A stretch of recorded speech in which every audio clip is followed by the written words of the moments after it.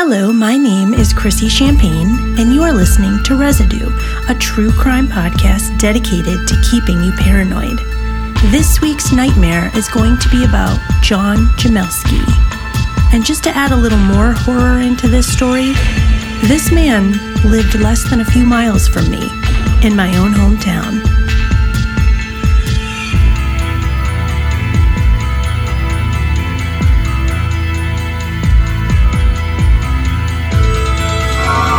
So how do you think you'd feel if you were 15 years old and you were locked at your house in that room for a year? I would not mind living down there in that dungeon.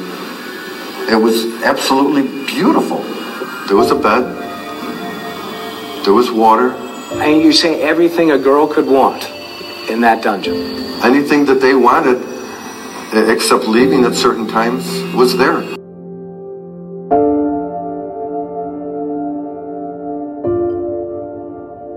John Jamelske was born May 9th, 1935. He was born and raised in DeWitt, New York, and attended Fayetteville High School. During this time, he was bullied by his classmates and given the name Germs Jamelske. In 1959, John married his wife, Dorothy Richmond. She was a school teacher, and the couple went on to have 3 sons. From all accounts, the family led a pretty normal life. John worked as a Little League coach. He held numerous jobs throughout his life. He worked at a grocery store, as a real estate investor, and as a carpenter.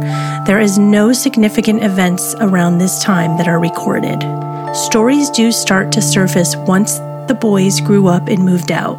It was around 1980 that John had become the target of his neighborhood due to the poor upkeep of his home and his yard. His home looked like a hoarder's house, and neighbors called the cops numerous times to complain about this. Jamelske's solution was to build a tall wooden fence around the property. Those who knew him, even slightly, described Mr. Jamelske as an odd and opinionated man with strong views on politics, religion, and the environment. Jamelske lived very frugally. He was a penny pincher. He did collect cans and bottles and had over 13,000 cans and bottles at the time of his arrest. He used to harass the local library to give him the coupons out of the newspapers. So instead of even paying to buy a newspaper, he would wait for the librarians to get rid of the old papers, and he would take those coupons out of there. Even being the cheap ass that Jamelske was, it was noted that he was a very, very wealthy man. And for the man who walked around in ripped jeans, hooded sweatshirts, and old baseball caps, it was estimated that he was worth anywhere from $1 to $28 million. It's now 1984, and Jamelske's world is about to fall apart. His wife Dorothy is diagnosed with cancer, and John is extremely upset. Not upset that his wife is dying of cancer, but upset that now he can't have sex whenever he wants to. This will lead to John's midlife crisis, and this will lead to the nightmare of 5 young women.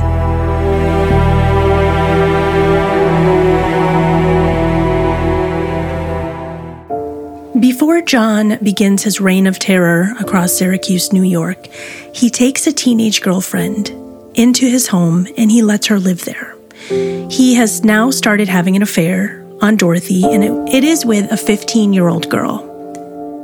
He moves the 15-year-old girl into his home, and it causes a lot of friction amongst the family members, as you would expect.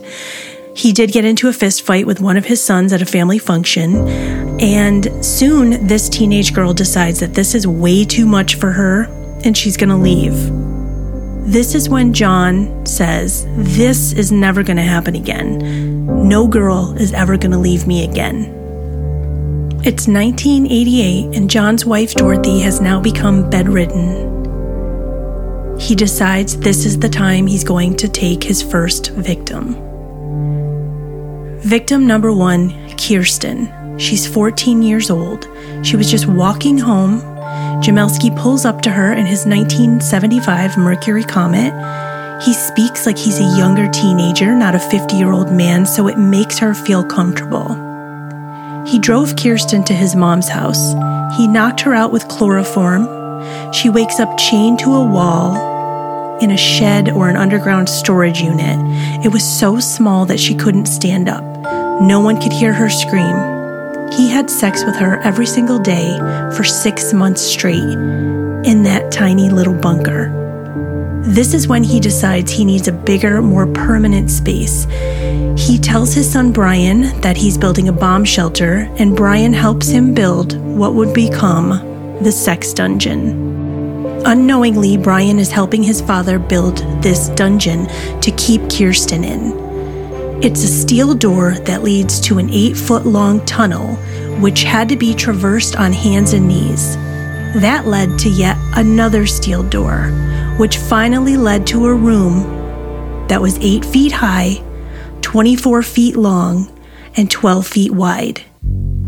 The entry was a small box located just under the top of the room, so the person entering had to turn around on their hands and knees and step down onto a small 3-rung ladder. Jamelske would tie his victims up with a chain that connected to an ankle bracelet. In the center of the room was a stained bathtub on top of a raised wooden deck. It was here that the victims were forced to bathe using a garden hose. There was a drain plug, but no plumbing. When the tub was drained, the water had nowhere to go but on the cement floor of the dungeon, where it remained until evaporated, making the room damp and moldy. An aluminum framed chair with no seat was positioned over a pail, a crude toilet that was used to further degrade the victims. A clock radio sat on top of a filthy portable refrigerator. Next to a yellow extension cord which ran out from a hole in the top of the walls was an 8-inch aluminum hose that pumped warm air from the house furnace. Those who have crawled through this 7-foot-long passageway into the windowless spaces describe them as dank, claustrophobic, and utterly terrifying. Inside of the dungeon, a crucifix hung to the door next to the words, "Peace to all who enter here."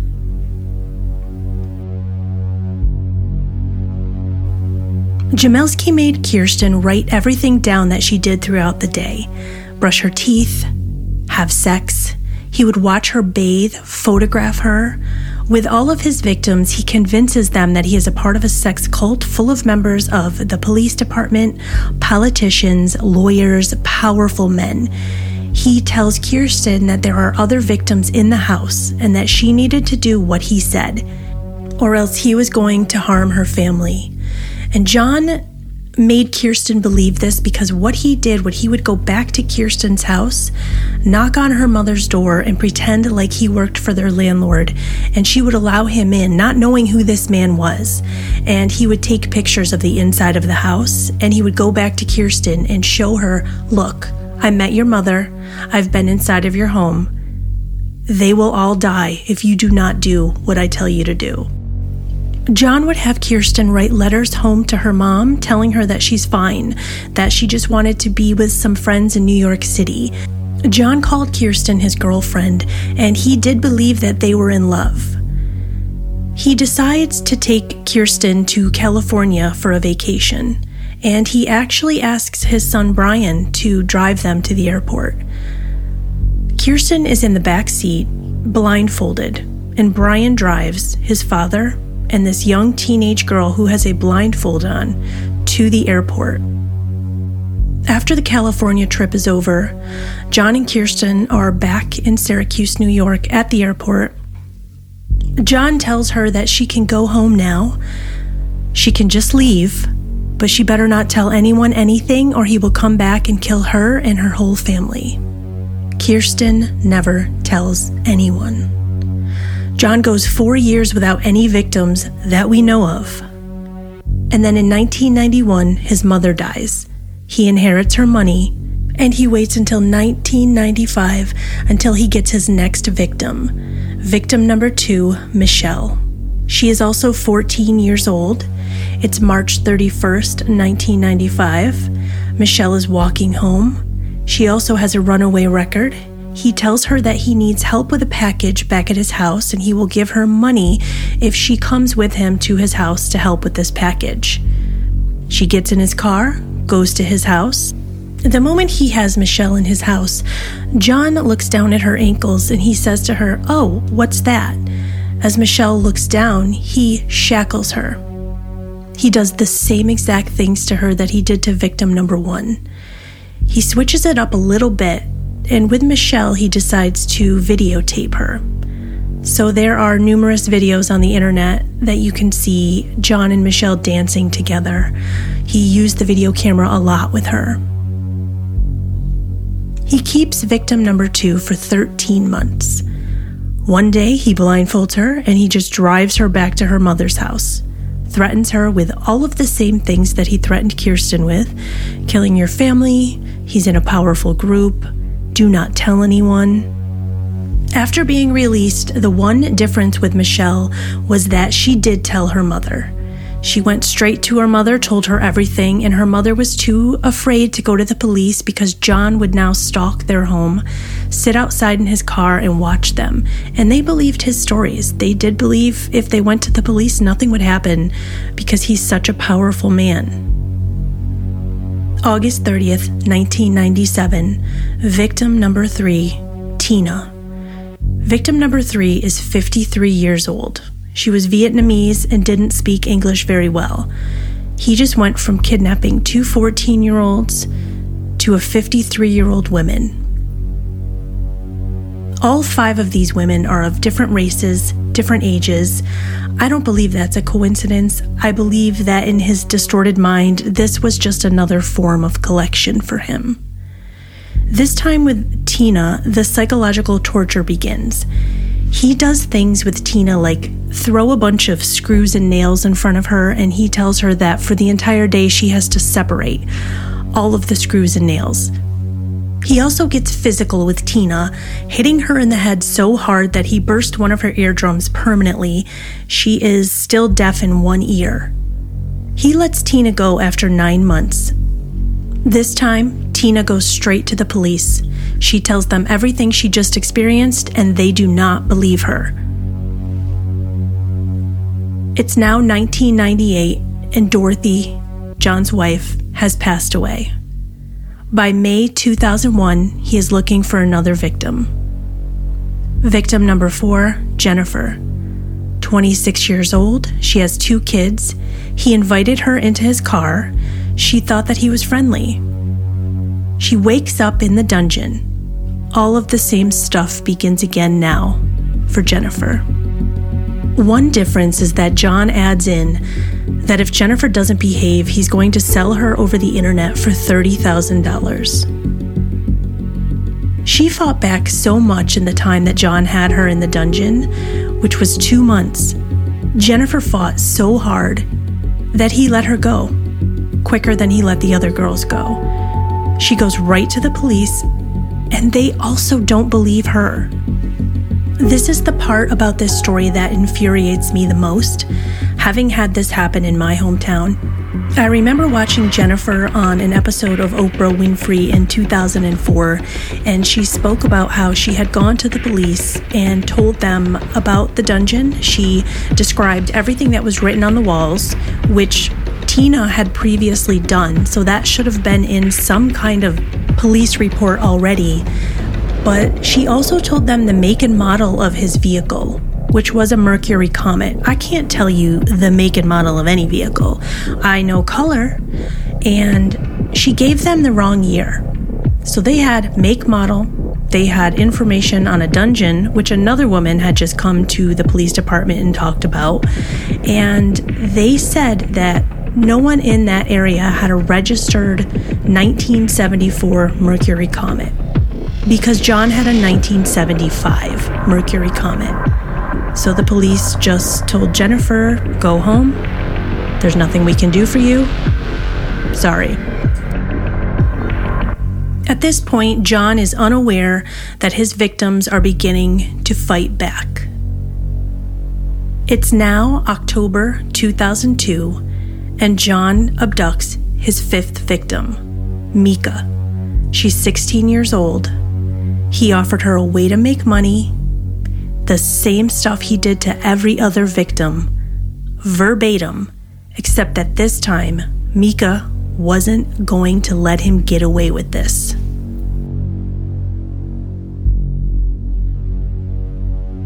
He would take her out places all of the time. He even planned on taking her to his 50th high school reunion. He would take her to McDonald's, bowling alleys, and the part that gets me the most is that he used to take her to a karaoke bar in our town called Freddy's. And my friends and I, at this point in time, would be at this karaoke bar every single week, sometimes more than once. So it has always kind of messed with my brain a little bit, like, did I see John Jamelske and his victim in a karaoke bar? So we've now come to the part of the story that gives me chills, is going to give you chills, and is going to make you stand up and cheer for Mika. So as we know, John is a collector. John is obsessed with collecting cans and bottles. Where does he go every week? He goes to a recycling center. It is called FM Returnables. At FM Returnables, we are going to meet two new heroes to this story named Terry Carncross and Keith Alexander. Both work at FM Returnables and both knew John Jamelske because he would come in quite often. They said that he was an odd guy, but he was always pleasant and always polite. It's April 2003. John and Mika enter FM Returnables and Terry Carncross is working. Keith Alexander is actually at a pet boutique a few doors down because he's helping someone set up their shop. Terry and John are striking up a conversation, and John asks if Mika would be allowed to use the telephone at the store, and she needed to call her church, apparently, which I don't understand. But we'll get to that. So Terry's explaining to John that Keith is just a few doors down, and they're finishing up their conversation. John decides that he wants to go visit Keith for a little bit. So he says goodbye to Terry, and John and Mika start to walk towards the pet boutique. After John and Mika walk out the door of FM Returnables, the phone rings. Terry Carncross picks up the phone and hears a frightened young woman on the other line asking where her sister is. This woman tells a frightening tale about how her young sister has been missing, and she had just called her from FM Returnables, and all she said was rapist. Terry quickly calls Keith Alexander and tells him the entire story. She's so frightened, she tells him, John said he was coming to see you. You have to get his license plate number. You have to help this girl. Keith Alexander has stated in interviews that when he first heard this story, he didn't believe it. It seemed incomprehensible because Jamelske was a quirky guy, yeah, but he didn't seem threatening. But the moment he spotted Jamelske and Mika walking towards him, he knew. He got Jamelske's license plate number and he called 911. And it was very quickly after that that the police, Terry, Keith, and now Mika's sister have all gathered at FM Returnables. It is at this point that Mika calls her sister again, and Manlius police officer Elizabeth Butler took the phone. She said that Mika said she was at a business. She could see a sign for Target through the window, and very quickly the police knew that they were at Fayetteville Dodge, a car dealership in Fayetteville, New York. Police rush to Fayetteville Dodge, and that is where they find Jamelske's 1975 Mercury Comet with Mika inside of the car. Mika jumps out of the car and runs to a police officer, now retired Officer Nadine Zeski. She runs to Officer Zeski, jumps in her arms, and says, "Thank God you're a girl." Statements from the women Jamelske imprisoned and assaulted were read at his sentencing in 2003. One woman told the court a part of her died in the bunker. One wrote about crying every night for her baby, fearing she'd never see her child again. And another woman said she was plagued by nightmares and by the pain of knowing her children thought she was dead. According to the 2004 Oprah episode, 2 of the victims that were interviewed said they had never received therapy for any of this trauma that they had gone through. John Jamelske believed that he would get a slap on the wrist and community service, but ultimately he pleaded guilty to 5 counts of first-degree kidnapping, and in July 2003, he was sentenced to 18 years to 99 years. During his first parole hearing, Jamelske said, "It was a very comfortable mattress. I slept on it." He also told them that in the bunker, there were bubble baths with scented candles and a shower for privacy. Jamelske failed to ever take responsibility for his actions and the harm that he caused his victims. He is currently housed in the Mohawk Correctional Facility. On December 22, 2020, Jamelske was denied parole in his first appearance before the parole board. He was denied parole again on December 22, 2022. In prison, Jamelske has everything that he needs. The only thing he doesn't have is he's not allowed to leave. Thank you for listening to this week's episode of Residue. My name is Chrissy Champagne, and as always, stay paranoid.